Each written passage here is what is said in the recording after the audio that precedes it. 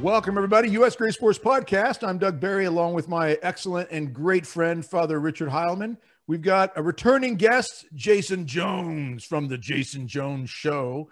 So we'll get into all that with him. There we go. We got to get that plug in there. But before we get started, of course, everything needs to begin with prayer. Father, I turn this over to you. In the name of the Father, Son, and the Holy Spirit, amen. St. Michael the Archangel, defend us in battle. Be our defense against the wickedness and snares of the devil. May God rebuke him, we humbly pray. And do thou, O Prince of the heavenly hosts, by the power of God, cast into hell Satan and all the evil spirits who prowl about the world, seeking the ruin of souls. Amen. In the name of the Father, Son, and the Holy Spirit. Amen. Awesome. Thank you, Father. Everybody out there, first and foremost, I want to thank you all for your support, continued support of the U.S. Grace Force Podcast. Amazing to have so many of you out there who are praying for us, commenting, writing to us. And again, when Father and I are out publicly, we so many people who come up and just have been so supportive and so encouraging. Thank you so much for all of that. And again, thank you to all the patrons out there, those of you who support us financially. If anybody wants to help with that, you can check in the description below the link to the Patreon program. Amazing support, keeps us moving, especially as we always say, we're dealing with this cancel culture, and we're all experiencing on one level or another, which is what we're going to be talking about a little bit tonight. But we want to thank you all for your support. And don't forget to go out to the U.S. Grace Force official gear page, get one of the amazing t-shirts, hoodies, sweatshirts, all kinds of stuff, men's, women's styles, different colors, incredible sayings, especially the I got Gracie. I got to keep mentioning that because that's our mascot, Gracie the dog, Father's pet.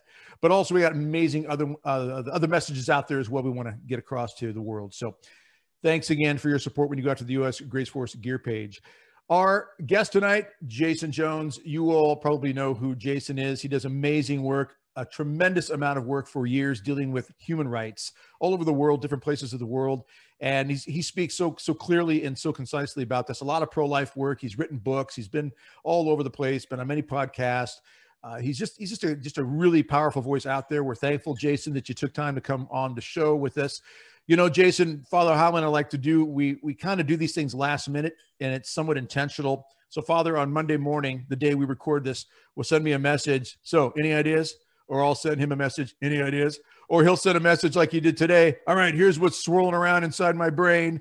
And he lays this idea out, and then we get on the phone and talk about it. Said, who do we think would be good for this? You were the first one we both thought would be amazing for this topic. The duty of influence, I know it was what we came up with on this, but this is getting at the heart of, with this cancel culture garbage going on and a lot of the darkness and the attacks in the world, we really need to have a proper gospel-based pushback against these lies and these things that are going on in the world. So thanks for taking time, short notice, to jump on with us and do this show, Jason. It is awesome to have you back with us. It's a privilege to be on with you guys. And I literally just got off a plane from Hawaii where I was back home, tragically for a friend's funeral. But I feel like I'm still at home with your background there. So yeah. I'm great. And I'm wearing my Hawaii shirt here for you. So we got the Hawaii shirt there going here. Perfect. Yeah.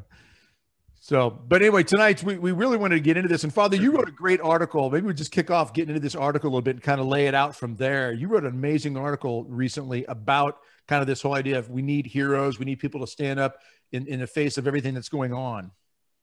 Yeah, I actually based it on my sermon this weekend, which I really, really wanted it to go well. And I got some good feedback from people, and they thought it did go well.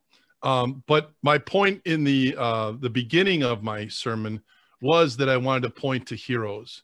And, you know, the way I framed it was that we're getting canceled. We keep saying that we're getting canceled. But what's the accusation that's being thrown out at a lot of us is that in order to unify, okay, we have to compromise, or we have to appease, or we have to accommodate, you know, what I call the gospel of the culture, the radical secular gospel. And that's the only place that's allowed for us to meet, to become united. And a lot of us priests are getting beat up by the radical secular media, and also some of them are getting beat up by their superiors. And here's the accusation they're throwing at them: you're divisive. You know, that's what they're saying. You're divisive. And so the title of my article that I wrote, and again based on this sermon I gave on Sunday, was Jesus and all good shepherds, I put in quotation marks, are divisive. And why do I say that? Well, because let's look at John or Luke 12, and I'll just do the one part within that in verse 50, I believe it is. Do you think I've come to bring peace on earth? No, I tell you, but division.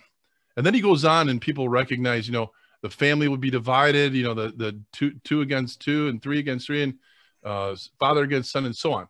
But you're sitting there going, wait, what? This is the Prince of Peace, and we're to be unified. What's he getting at here? Well, he's recognizing that he's not going to come and follow the gospel of the world, and he's not going to just say what people want to hear. He's going to say what's true. And he didn't adapt to the world. He expected people to adapt to the God's truth as he spoke it. And so when Jesus ministered on earth, he had some people who followed him, but there were some people who sought to kill him and eventually crucify him. And so it is today. And so this is why I believe we've lost the reins of influence in our time, because we have convinced ourselves that we can't be divisive in any way. And in order to do that, you have to not speak up. You can't offend anybody. You can't, make snowflakes upset, right? And that's just not true. I ask people to look at the image of Christ once again. That was not who Christ was. Just a weak, pathetic, silent voice. He spoke up and he spoke the truth. Why? Because he wanted to save souls. Right. Jason, what do you think about what I'm saying there? Father, it's powerful and it's beautiful. And as you were speaking, I was thinking about when the mob was united around the woman who was caught in the act of adultery, and she was. Right. They were united, and they were united in right. an act of violence against this woman. And if we didn't want to be divisive, we would have picked up a stone and joined in with the mob. Exactly. Our Lord cavorted with people of ethnicities that were considered undesirable, professions that were considered undesirable, kissed lepers, defended a woman caught in the very act of adultery from a mob. And in the end, of course, it was through mob violence that he died. But so if we are not willing to be divisive, and I believe in the primacy of the spiritual, but as Father Frank Pavone, we were talking about him before we went on, said, if you're praying and it's a one-way conversation, and if you're not hearing God respond right. to stand up for the child in the womb, to stand up for the vulnerable, your ears are closed. Right. And so if we're not willing to be, it's not that we long to be divisive. It's not that we long to right. be alienated or to become, as the French anthropologist René Girard says, when you are truly committed to the vulnerable, you become as vulnerable as they are. You become indistinguishable to the mob from the person they're attacking. It's not that we want to be on the wrong side of every mob that comes along, but it's that our faith compels us to do that. So I think there's no greater compliment than to be called divisive, because nobody wants to be divisive. We don't long for that, but that unfortunately is a necessary consequence of standing up against the spirit of the age, standing up against the mob, whether it's like violent, physically violent, or cancel culture is really just one small step away really from physical violence. Then really we're the salt, we are literally the salt that lost its taste. Mm-hmm. Yep.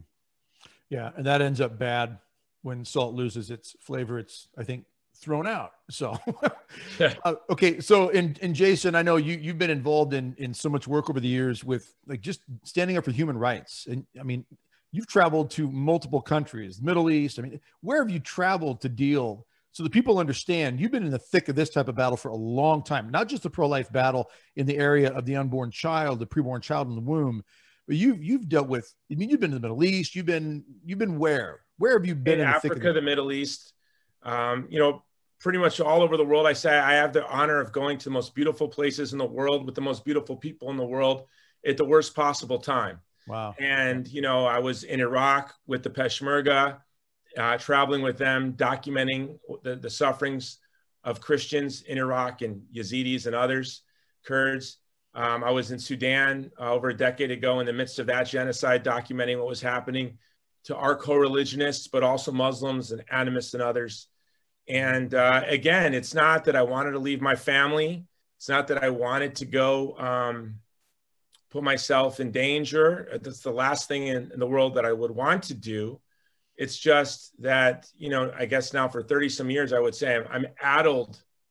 I'm addled by the thought of children exposed to violence. And I have recognized since I was a 17-year-old boy, I really could see clearly the amount of influence that I could have as an American. And now with technology the way it is, our ability for each and every one of us to exert influence in the service of the vulnerable, it's really unimaginable. Yeah, I think you make a point that I think we're going to emphasize, and if you could expound upon a little bit, when you talk about what Father Frank says, that if Father Frank Pavone, that if we're not hearing God talk to us, especially about standing up for the most vulnerable that are out there, such as the unborn, but also the people that are caught up in the sex trafficking industry, or those who are enslaved and they're having body parts harvested, or just people who are caught up in domestic abuse scenarios, you know, in suburbia somewhere, but no one reaches out to try to see if they can help or if they can try to, you know, bring some sort of order to the person's life. What do you see is the Christian's responsibility? I mean, the title of this is The Duty of Influence. Where does the duty lie for the Christian, especially who claims Christ as Lord and Savior, regardless of our denomination, recognizes the Gospels as being something so important, so intrinsic to our existence and our future eternally and so forth? What is the duty of the Christian to influence society when it comes to standing up for the most vulnerable across the board? How much of it is it just like a good idea if you feel good about it? You know, it's a nice thing to do on the side when you want to volunteer a little time. Or should it be more deeply ingrained in us? And I'll say this last point. In one of the previous shows we did with you, and I don't remember, we've done at least 2, maybe 3 episodes, and people need to go back and look them up. You can look them up in U.S. Grace First podcast, and I know you talk more about your past and everything there. But I asked you a question, and it really stood out, I know, to Father Heilman and I don't know if it was on the podcast specific or if it was some of the bonus footage that we send out to the Patreon members, but I asked the question about what haunts you, I think. You know, what, for people who do evangelization, I mean, you and I have been doing this for a long time in different areas, but similar. I've been 31 years, you've been 30 years or so. And Father, you're a priest for what, close to 30 years now, correct, Father, I think? 33 this year. 33. That's yeah, awesome. Actually, in 10 days. That's awesome. It's my death year, but it's my resurrection year too. So that's awesome. But, you know, all of us have our stories and have our moments depending on what you're doing. And anybody who's done this work for any length of time knows where you are sitting on the edge of your bed, literally or figuratively, and you've got that kind of face buried in the palms of your hands, literally or figuratively, wondering, Lord, what? Where are you? One of my number one prayers is, Lord, where are you in this, whatever this is at that moment? And I had asked you that question, what haunts you in a deeper interior way. And you told the story of when you went through, I believe it was Iraq, and you talked about smelling the flesh of the dead children. Is that correct? Yeah, that's correct. Okay. So, and I'm sorry to bring this up, except if you can speak to that and why the duty of the Christian is not just let's volunteer a few minutes here and there, but there's something much, much bigger here. And we have got to recognize, if we're going to embrace the gospel, it has to flow through us like the blood in our veins, the duty to influence the world in right ways. Can you talk about that a bit, Jason? Yeah, well, you know, for me, this all began as a 17-year-old when my high school girlfriend had a forced abortion, and I was in basic training, didn't know anything about religion or politics, didn't know abortion was legal. So then as a young soldier, through those experiences and together with my experience with my abortion, I just, as a young man, as a 17-year-old, said, I want to really spend the rest of my life getting in between the vulnerable and the violent. And so at first I thought that might be, and, you know, in the military, and going from being a line infantryman and maybe trying to get into special forces or something like that. But then I became a father, and I realized the power of media. We live in a constitutional republic. Our ability is for each and every one of us to influence the laws of our land and the policies of our land. And so that's sort of where it all began for me. But yeah, the experience in Iraq, it was really horrible. We were going through a village that was actually a Christian village, and it had been just flattened. And there was this horrible smell. And I had asked what that smell was. And the Peshmerga commander was embarrassed to say that they hadn't been able to get the prisoners of ISIS out of these buildings that had been set on fire and destroyed by ISIS as they fled. And that what I was smelling was children, the children, human flesh. It was like the worst thing you could ever smell in your life. And the poor commander was, his heart was broken as well at their failure to save those children, although they did save so many families and so many victims of ISIS, and they liberated a lot of women. But yeah, that haunts me. And I'm grateful for the privilege as a civilian through my work to see war up close and personal, because it does drive me. It inspires me. And of course, we feel so helpless. Like I'm looking at the sea behind you, and Mother Teresa was asked how she can have any hope when there's a sea of suffering. And she says that she just puts her bucket in the sea every day and brings it home and tends to her bucket. And so that's what each and every one of us can do.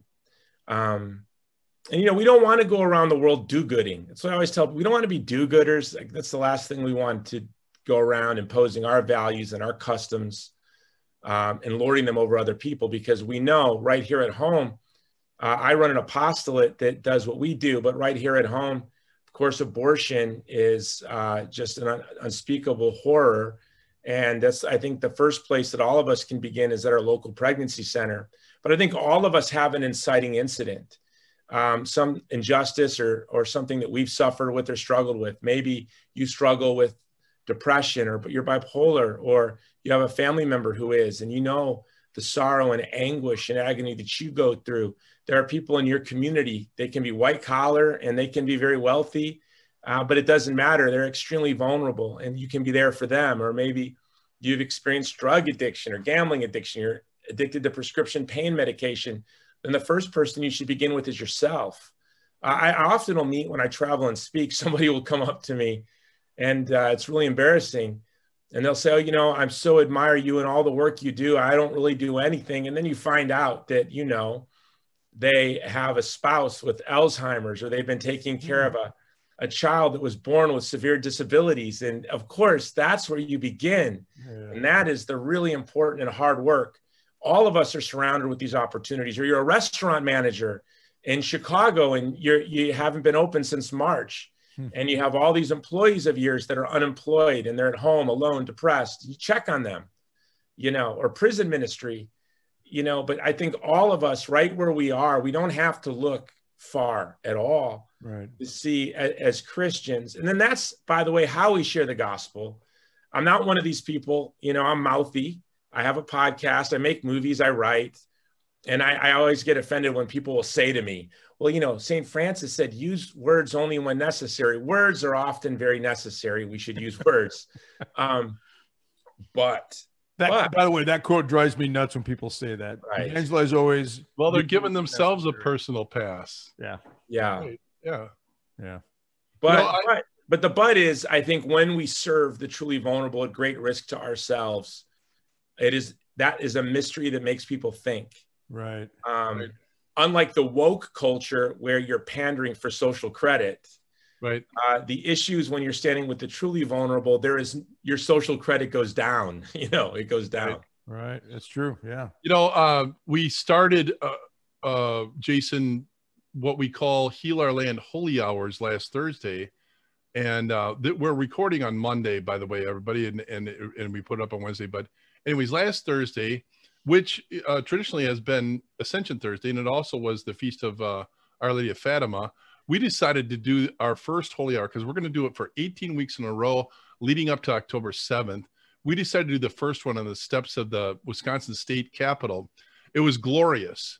But just as we were about to head up there to set up, an amazing thing happened. Somebody from the CDC got up and surprised the whole United States, even Biden, to say that, hey, the masks are over. You know, you can take them off the masks and social distancing not too much. And I'm going, that's amazing, God, because we're talking today about influence.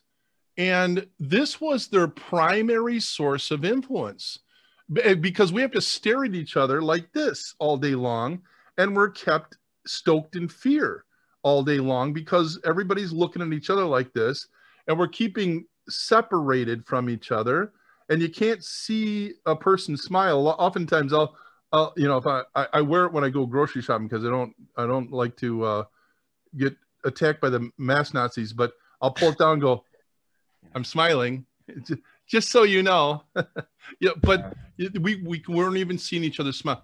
I thought that was amazing, and you know, and I also thought it was amazing that the reading for Sunday, and it's so confusing because they moved the solemnity of the Ascension to Sunday, but it would have been on Thursday. Okay, so the gospel reading for that day actually said, but they went forth. This is after he ascended into heaven.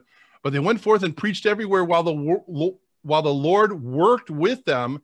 And get this, and confirmed the word through accompanying signs. Okay, and I felt we got a sign there, and we've seen these all. You know, we started the Grace Force in 2015, and why? Because gay marriage was coming in, and ISIS was we were watching people being burned alive and their heads cut off in 2015. We saw Amoris Laetitia, you know, and the Dubia came in after that. We saw socialism being ushered in through healthcare. We saw the Little Sisters of the Poor being, you know, threatened that they have to, you know, pay for abortifacients. And I mean, it's just like unbelievable. So I said, we need to get together and we need to become influencers. Okay. We need to become influencers. But the first move that we need to do is prayer. Because with man, it's impossible. With God, all things are possible. And so we need to pray as we've never prayed before. Well, that's all blossomed now into some 77,000 in the United States Grace Corps. But I'm kind of leading all the way up to today. It's Monday today. You know what happened today? I think we all know what happened today. Is the Supreme Court this morning decided to hear a case that will challenge Roe v. Wade. I think it's the first time in, like, I don't know, 50 or a long time that this is happening. Now we have a court that, praise God, has more constitutional judges on it. But I want to read real quick what Robert George, because this gets to what we're talking about tonight. And I want to get to it. He said this. He talked about the Supreme Court, but he says, I can tell you something that will happen, though. It's something that happens every time big abortion perceives a threat to its money and power. We will witness a tsunami of anti-Catholic bigotry. Count on it. It is virtually a conditioned reflex. When the abortion industry's interests are in peril, its flax, whether or not they are official or on the payroll, unleash the know-nothingism. As I say, it happens every time. It will happen this time. They cannot stop themselves. And what people cannot not do, they do. See, I want to, because this timely, first of all, praise God again. I mean, the masks are gone and it seems like we're at the tail end of the virus, and all of a sudden the Supreme Court's going to hear a case and it's a potential lineup of judges that it could go really well. We need to pray as we've never prayed before. So again, I think these are confirmations, okay, that we just read about in that scripture passage. He will accompany them with these confirmations. That's what God does. But here we are. We're about to be assaulted again because we're a threat. We're divisive. We're not going with the radical secular gospel. No. And if we dare go off the reservation, dare stray from that narrative, from that gospel, they are going to punish us. And that's been going on. I've never seen or heard of it before in the last year, but it's coming even greater now, because they're threatened now to lose their sacrament of abortion. And we got to get strong. That's why I've been advocating we need to pray first, and then we need to become united. Get strong, get united, right? We need, and let's pray for the power of the Holy Spirit to come on all of us, to come on our nation, to bring Christ's light and push out the darkness. Amen? Amen. Yeah. And so I just believe that our first move always, if we're talking about the duty to influence, is that we first have to get in the confessional. Let's get detoxed of all our sins. Let's let that power of the Holy Spirit come into us, and let's allow the Lord to speak with us. Okay, speak, Lord, your servant is heareth. And that's our first move. And I think that's what's been going on, is we've been disconnected from the divine life, and so we've been easy pickings for the devil. Yeah, I agree with that, and it's a compliment from the world to the church that when the world is gearing up to attack the vulnerable, it has to attack us, right? Because it knows we are the only thing, as Chesterton would have said, the only thing. We're the only thing that will be there with the vulnerable. And you think of Chesterton and Belloc. Chesterton said in the mid-30s, or shortly before he passed, one of his last essays, because Hilar Belloc and G.K. Chesterton were not thoughtlessly going along with Zionism, and they were accused of being anti-Semites. But then with this fervor of anti-Semitism was sweeping not just Germany, but all of the world in Europe, Chesterton said, Hilar Belloc and I went from being the last two accused of being the last two anti-Semites into the world to the last two defenders of the Jews in Christendom. And, now it's the Catholic apostolates that have been the most faithful witness to the Uyghurs in Chinese-occupied East Turkestan. So the world knows, if you're going to attack the vulnerable, what Robbie George said there is really profound. But we should take that as a compliment and as our battle cry, right? That wherever there is the vulnerable, whether it's Palestinians at the hands of Israel, or whether it's Israelis at the hands of Islamist terrorists, like, we want to be on the side of the truly vulnerable. And Jason, we can't wait around for the bishops either. I think this is going to be groundswell. This is going to come from the bottom up, all of this. I believe that, right? Yeah, of course. No, and I think that there will be bishops that are encouraged by us and that will follow our lead. Exactly. But, and even for you, Father, obviously, Doug and I can be much more free. I honestly find that I am more free when I gave up the idea of any hope of speaking through Catholic institutions or organs. I find that I am more free to communicate in the world, Catholic teaching, than I am in some Catholic space, as they would say, Catholic space. Right. I was once lambasted for using gender pronouns at a Jesuit high school. Oh my goodness. And it was startling. And my speech was actually on what was happening to Christians in Iraq and Syria, and the pro-life movement. They didn't hear a word I said about the genocide that was happening that very day, that very hour. What stuck with them is that I used gender pronouns. This was before I even knew, that using pronouns was offensive. Right. So that's how I found out, actually, when a Jesuit high school was upset at my use of gender pronouns. Mm-hmm. But so we as Catholic laity, as you said in the piece that I just read today, we need not be afraid of saying the truth. And it's really sad. I tweeted this week that Iran is waging a proxy war against Israel.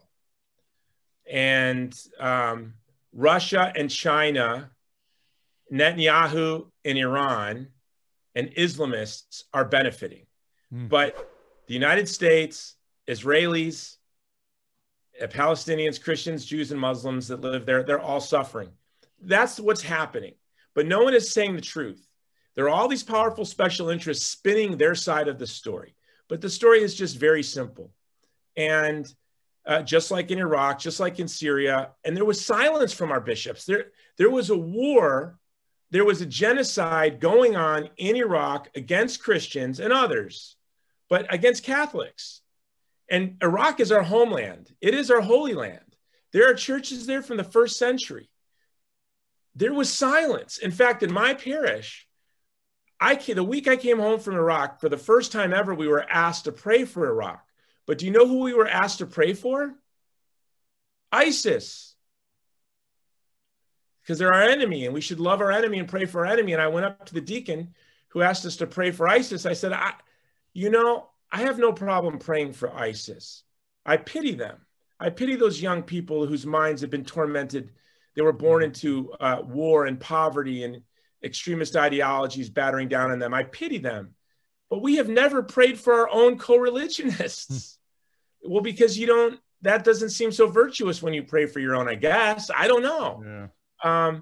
But for me, I think, we have to be radically committed. Again, even with you're talking about the masks, I posted recently, I don't not wear a mask to protect me from tyranny. I don't wear a mask to protect you from tyranny.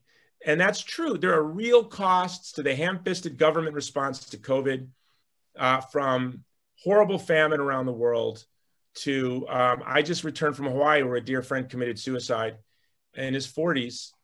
And a friend of mine who's a Hawaii police officer in Honolulu said, Jason, there's such an epidemic of suicide in Waikiki right now because the service industry was so decimated and people have been sitting at home alone, locked in their house with no employment. And if people are already suffering from mental illness, just think how much more the suffering is for them.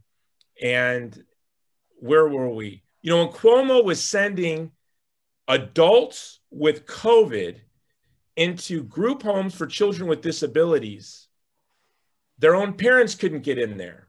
And then if a Catholic kid got COVID in a group home for children with disabilities where they send a patient with COVID, he couldn't get last rites if he was going to die because he had a disability.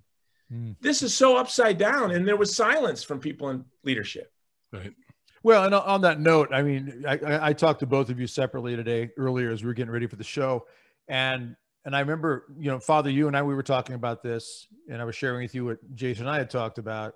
And the idea that we're living in this absolutely upside down moment where the CDC one day, everybody's got a mask, say 6 feet apart. And now we flip the switch the next day. If you're vaccinated, you're good to go now. And it was Biden's words directly. The new rule is, these are his words, the new rule is, or the rule is simple, I think is how he puts it. The rule is simple. If you're vaccinated, no mask.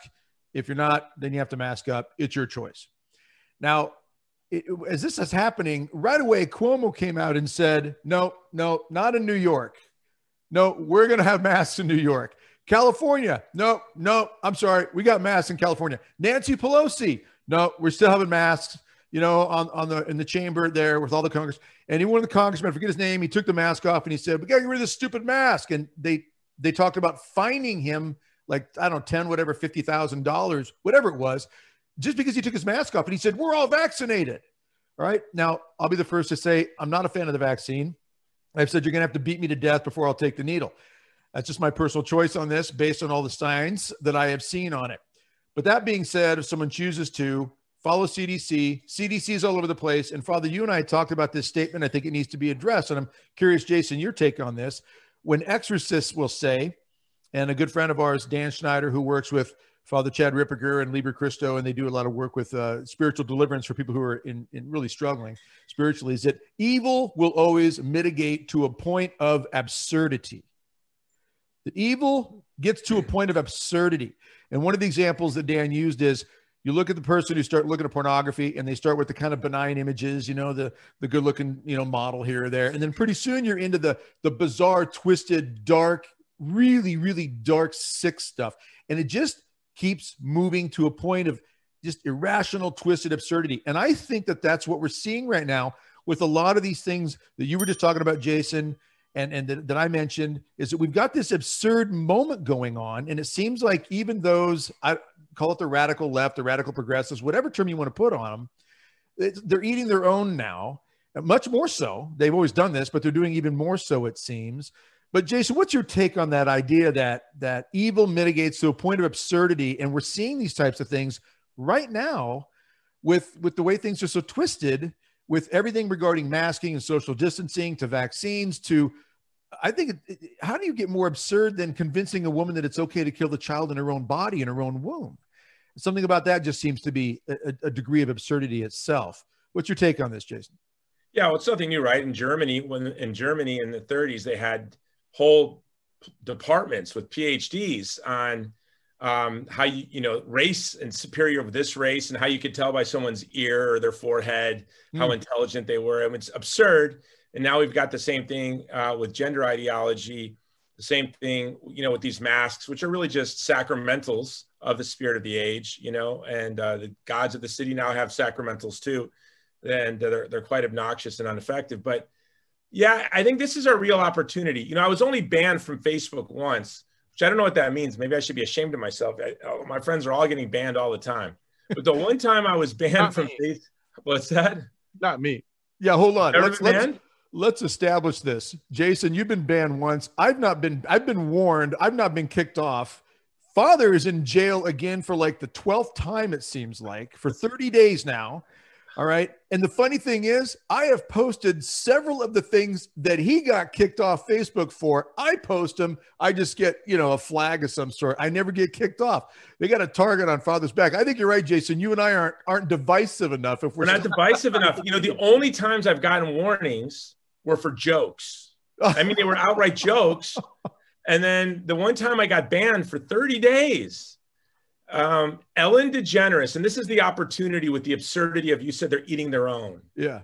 And where we as Christians can come in, and although we're called to be divisive, now it's divisive not to be divisive. Let me give you an example.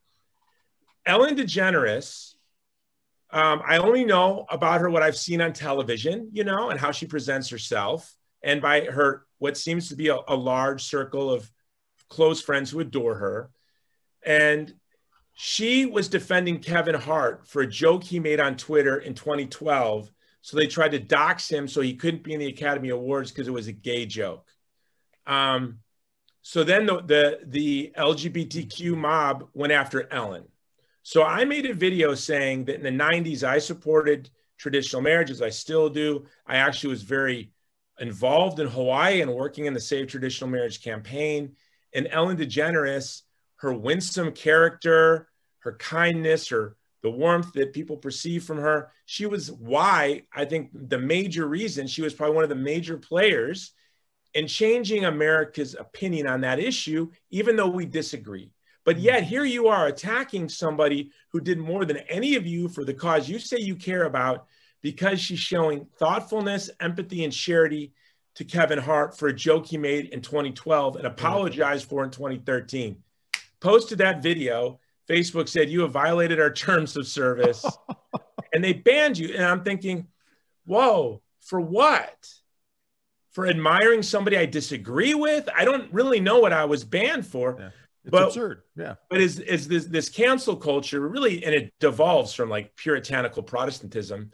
No offense to any of you puritanical Protestants watching the show, but this idea of stitching a scarlet letter on everybody and not forgiving them is something that we as Catholics have been criticized for being too charitable and too forgiving and too sensual and too of the worldly. But this to me is a real opportunity for us. We don't see somebody who committed adultery as an adulterer that should have a scarlet A sewn onto their shirt and shunned from society forever. And you know what? Just like I don't think somebody who went to a Southern, what happened to that young woman on television? She went to a Daughters of the Confederacy ball or something when she was in high school, which I guess is something they do in parts of the country, and they tried to destroy her. That's not something that we as Catholics can even wrap our mind around. And I think, and when this is all shakes out, it's going to be very attractive to people.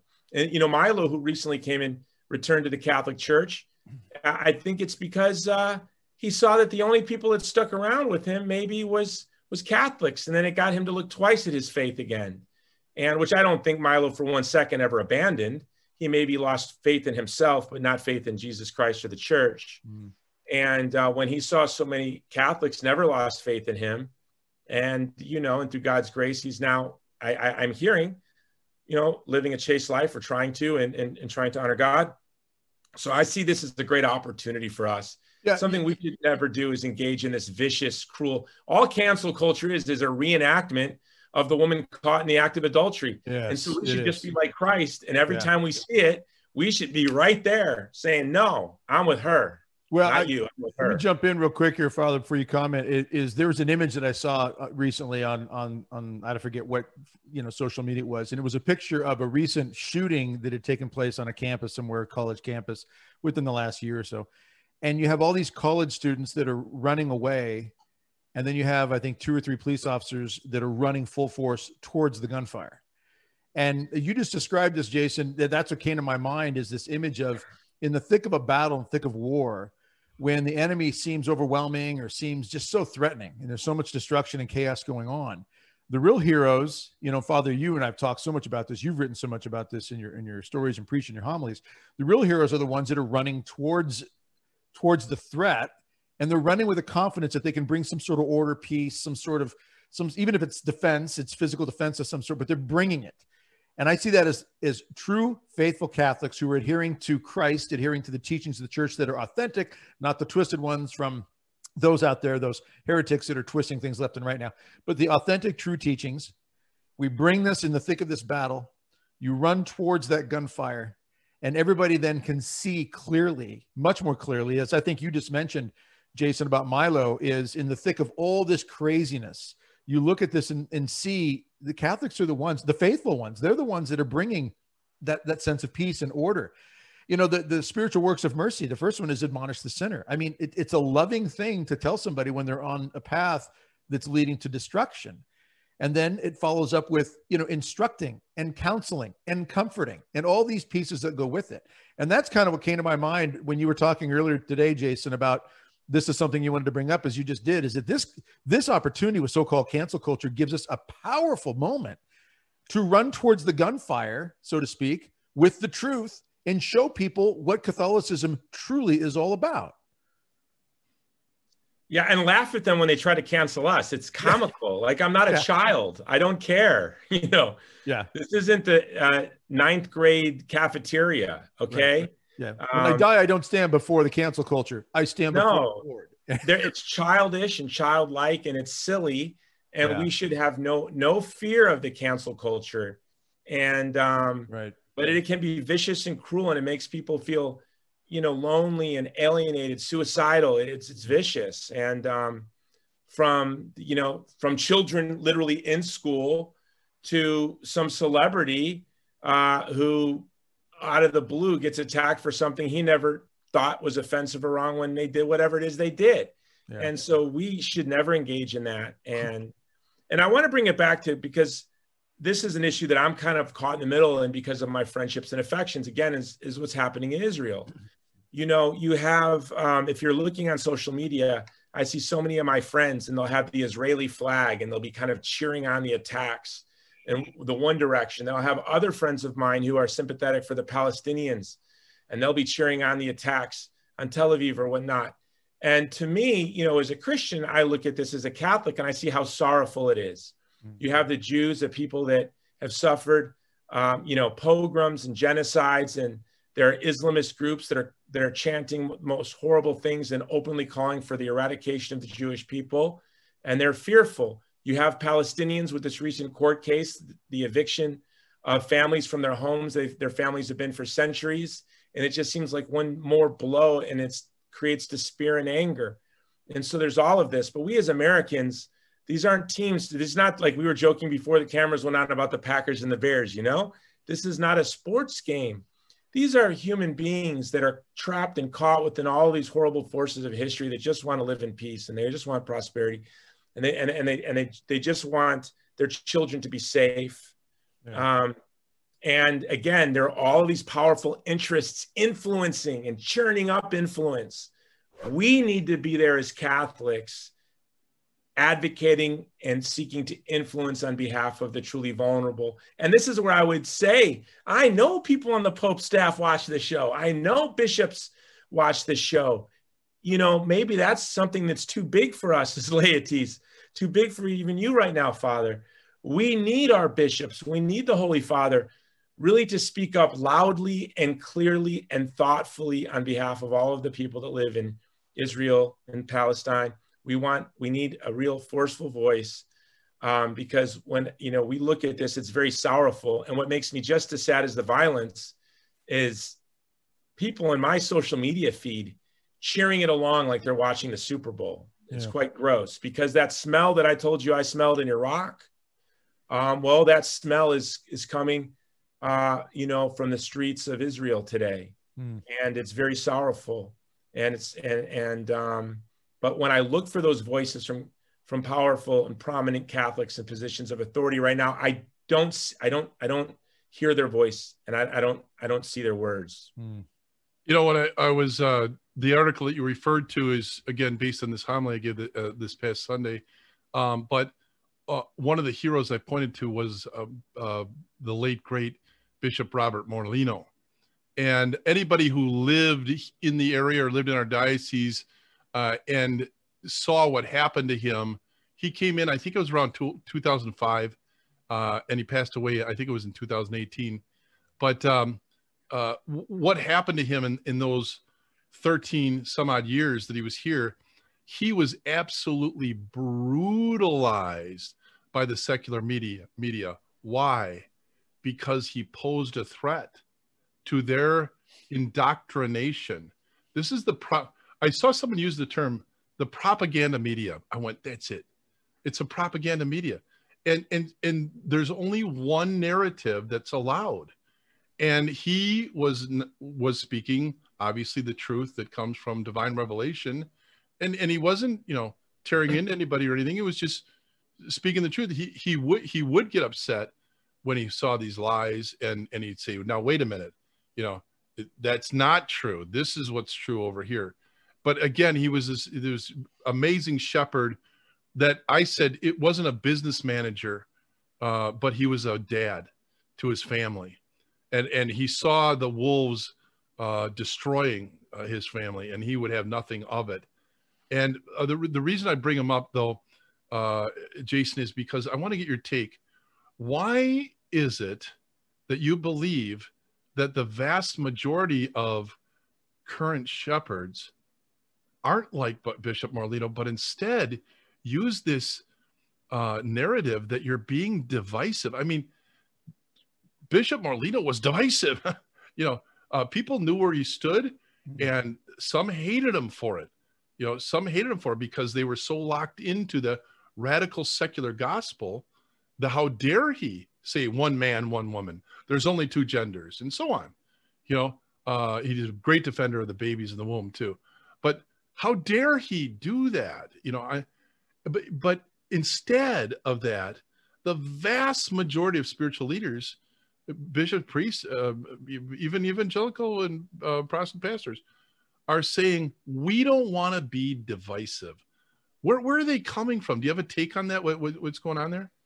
Yeah, and what is shocking, as you brought up, Father, that even some of our evangelical brothers and sisters we used to count on to be the hard chargers, we could kind of sit back and just let them go. Where did they go? Where did they go?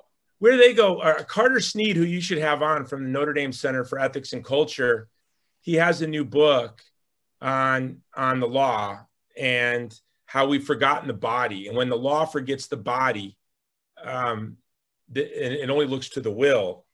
Then it abandons the vulnerable. Because our body is what makes us abandon the vulnerable. You abandon the vulnerable when the law the shepherd at us as disembodied wills. And I feel we have abandoned the vulnerable. For example, there are bishops who I consider friends. They may not like me much anymore. I don't know. But there, you know, there's one bishop in particular who I know a lot of bishops don't like me at all. Go ahead. And it's hard because they might have been your friend. You know, there's a bishop who I admire. I think of him as a friend, but I have to say that he abandoned his diocese. I think it was because of lawyers. People couldn't get sacraments. there, people couldn't get last rites. Insurance companies. People dying. And I think it's lawyers and insurance agents. I mean, yeah, it had to do with insurance. It might have had to do with federal funds, bailout money. And I don't know how hard it is to have to make all of these sorts of decisions. I can't imagine the challenge and the predicament they're in. But there was also utter silence. So, you know, what I do with my family when I'm in a tough prudential situation is I talk out loud. This is what I'm weighing. We have these decisions to make.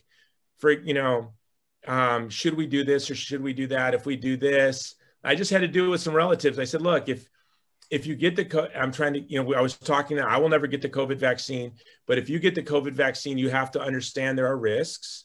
You have to understand you could still get COVID. And if you don't get the vaccine, you have to understand you could get COVID, right? And you have to weigh all of this. You do it out loud and you share what you're thinking and what you're weighing. And I felt with this one bishop who was a friend of mine, he just vanished. It's pretty much not returned yet. We haven't heard from him. And it's strange. I don't understand. You know, I don't want to give away too much of who he is, but yeah. But again, I can't put myself in. I know who you're talking about. We're going to put his picture up at the end of the show here so everybody can see with his name.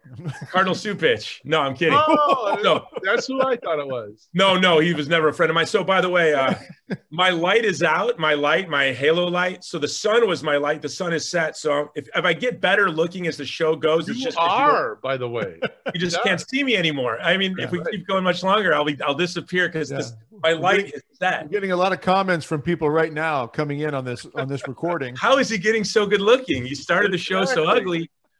No, the sun set. You can see my great saints, by the way. Can I show you guys my light? Yeah. So there's my light. Of course, there's St. Maximilian Kolbe.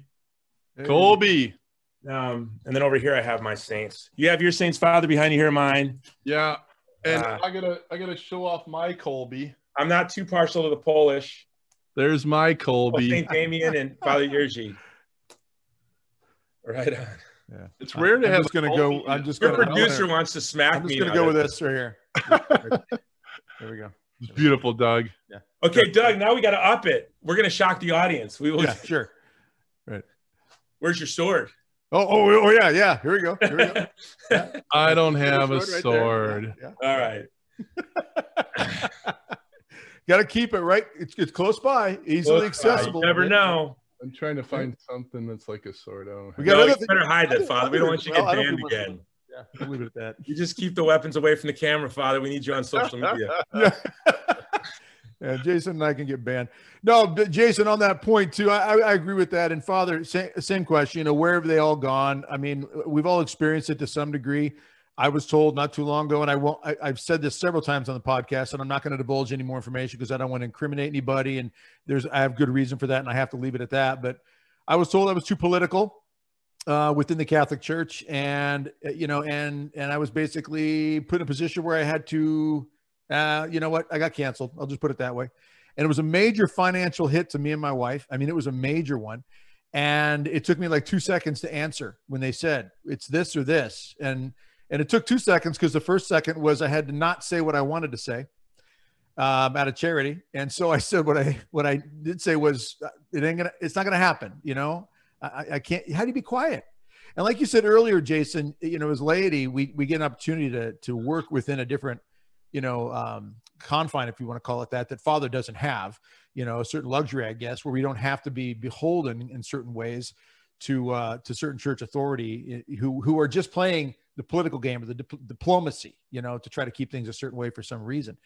But this has been going on for so long. Can I jump in real quick? Yeah. I just want to say you were vindicated because during that election year, and you weren't like holding up yard signs in the camera or anything like that, right. You were trying to stop a bum rush of evil that was on our way, and you were warning the flock. Yeah. And that was called political. Okay. Yeah, that's exactly. And yeah. you might have been advocating for someone who was helping our side, a Constantine, I'd like to call him, but he allowed us to flourish Okay. But that's what you did. Okay. Here we are. Yeah. 100 days in, you know, how you guys, at least we don't have those mean tweets now, right? Yeah. Yeah. It's so, you've been vindicated. And I'm seeing, you know, spiritual leaders, I'll call them, who are now rising up and going, Pelosi and, you know, Biden and everything that you got canceled for during that time, they're going, oh, I guess we do have to do this now. Well, how is this? That is, it's too political for us as laity to be engaged in media, be engaged in political action committees or work for campaigns. Why did Joe Biden run for office as a Catholic? Is that too political? He's president of the United States. Like none of this. No, devout Catholic. Yeah, devout Catholic, right? Yeah. I loved Abby Johnson. Did you see Abby Johnson's response on Twitter to his? It's simple. Remind me. I think I saw it. It's simple. Where the rules are simple. Get your vaccine and you can take off your mask. And and then Abby Johnson replied, "The rule is simple. Repent for your advocacy of abortion, defend life, and you can return to communion." Yeah. So, but I don't know how. You know, in the Knights of Columbus, the fourth degree is about patriotism. You know, we have been told, I've got a shelf full of books here with every one of Fulton Sheen's books. We are encouraged as Catholics to be engaged in the political life of our community. When all of a sudden, and they get to choose who's too political, who's not political, what's not political. You know, when we look at the Trump administration, we had peace in Israel. Do you think Iran would be launching a proxy war on Israel right now if Donald Trump was president? No, this would not be happening right now. No, I want to support any force. I want to support any force that's going to help us to have peace, help us to have a robust economy, to help us to turn a culture of death into a culture of life. I want to support that force. You want to call that politics? I don't believe it is. I honestly, and again, I think, Doug, you're being vindicated because everybody now is rising up and going, oh, wait, I guess we should have done this in 2020. Well, I mean, like Doug did. Well, the gas prices alone, the border, all these types of things. Children dying in the river. The president of Guatemala criticizing Biden for a policy that's luring vulnerable migrants to their death. Yes. All of these should be examples. Anybody with any common sense should look at that and say, okay, there was a major mistake here in allowing this stealing to take place. Speak about the hat, Jason. Where's that come from? What's it represent? The only force in the world that was standing with the Uyghur. They're an ethnic minority. They were actually Nestorian Christians till the 15th century. Their country was invaded by China in 1949. This is their hat, the dopa. Their symbol is the child in the womb of all things. Wow. 3 million in concentration camps. Donald Trump's administration put all kinds of pressure on China. They labeled it a genocide, which it is. 3 million Uyghurs in concentration camps being killed, organs harvested, forced abortions, rape. President Biden called it a Chinese cultural norm, which to me is a greater insult. My wife is Chinese, right? So that is a greater insult to the Han Chinese than it is to the Uyghur. It would be like saying that the Holocaust was a German cultural norm, which wasn't true, actually. Germany was the country that was most open to Jews in all of Europe. Anti-Semitism was raging in the United States and in England and in France. And Germany was a place that many Jews fled from the East, from Russia, to come for security. There was an enthusiasm. It happened in a place and time. It was not a German cultural norm. What the CCP is doing to the Uyghurs is not a Chinese cultural norm. It might be a communist cultural norm to wage genocides, but Biden called it a Chinese cultural norm. We went from having a president fighting for this ethnic minority, these Muslims. We were told he's a bigot, he's anti-Muslim, this and that. He fought for them. Joe Biden yawns and turns his back on them. Even his own cabinet was shocked. So many Democrats and even radical left groups were shocked. This is the kind of he has a thin soul. He's loveless, thoughtless. And so you were doxxed for standing with our president for that is, a badge of honor. I think we should get you one of those big badges like the French used to wear in parades and soldiers.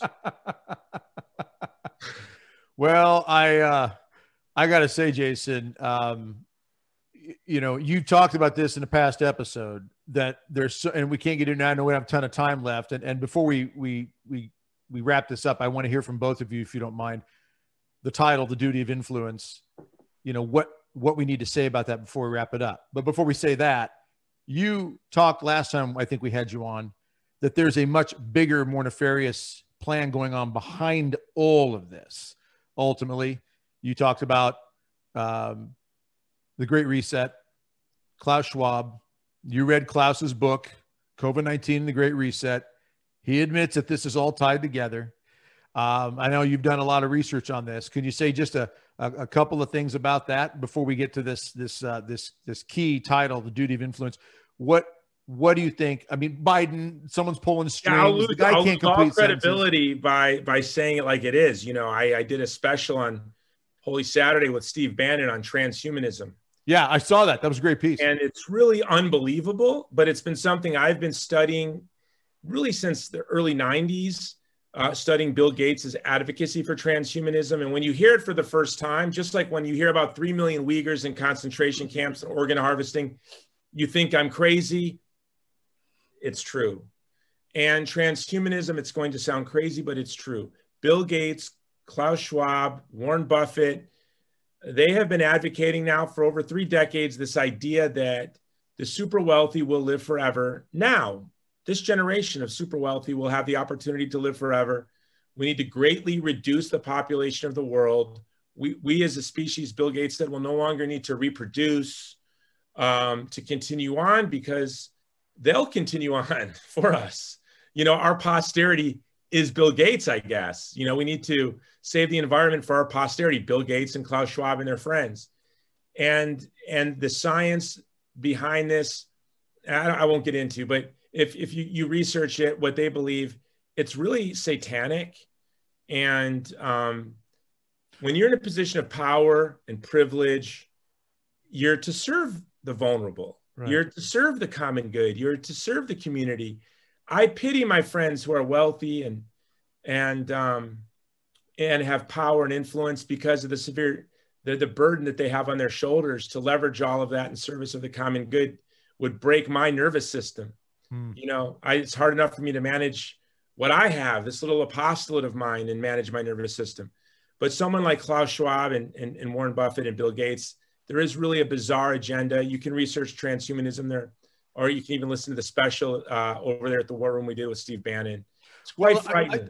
I want to say one quick thing on it, and that's this. And Klaus Schwab himself has said this. He's on video. I've seen the clip that he sees the fourth industrial revolution as the fusion of AI, artificial intelligence, and humanity, and to the point where you can't even distinguish the difference between it. Is that, in a nutshell, what we're talking about here with transhumanism?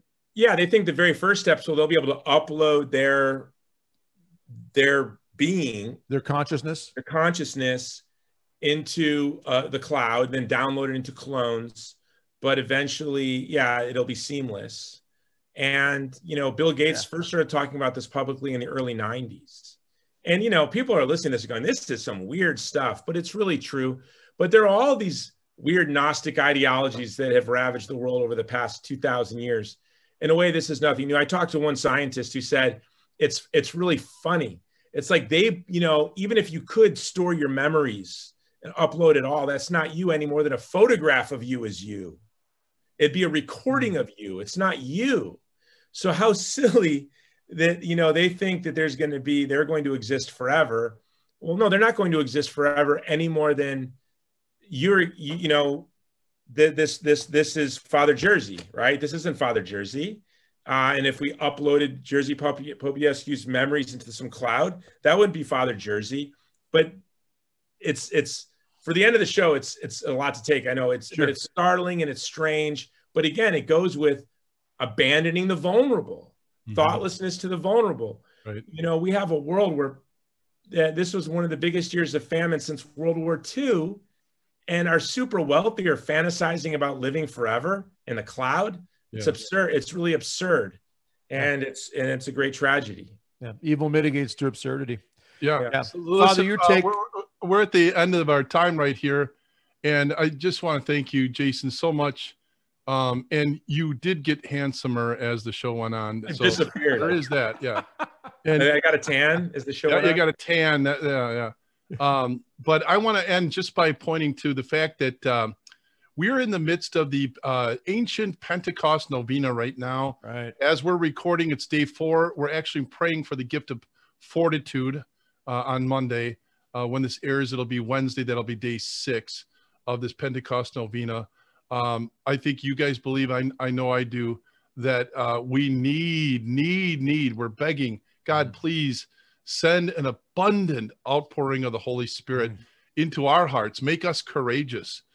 Make us be able to stand up and push back, primarily with our love, push back the darkness with our light, with the light of Christ. And so as we end this episode, I want to pray this prayer. I pray it at the end of every episode, but I'm going to pray a special way. I want to raise my hands, and I want to ask the Holy Spirit to be poured out on everybody that is watching. And I ask everybody, please, we're in this Pentecost novena. Pray for the outpouring of the Holy Spirit. Come, Holy Spirit, fill the hearts of your faithful and enkindle in them the fire of your love. And may Almighty God bless you, the Father, the Son, and the Holy Spirit. Amen. Amen. Thanks, Jason. That was awesome. Yeah, thanks, brother. Appreciate Thanks, you being Doug. with us.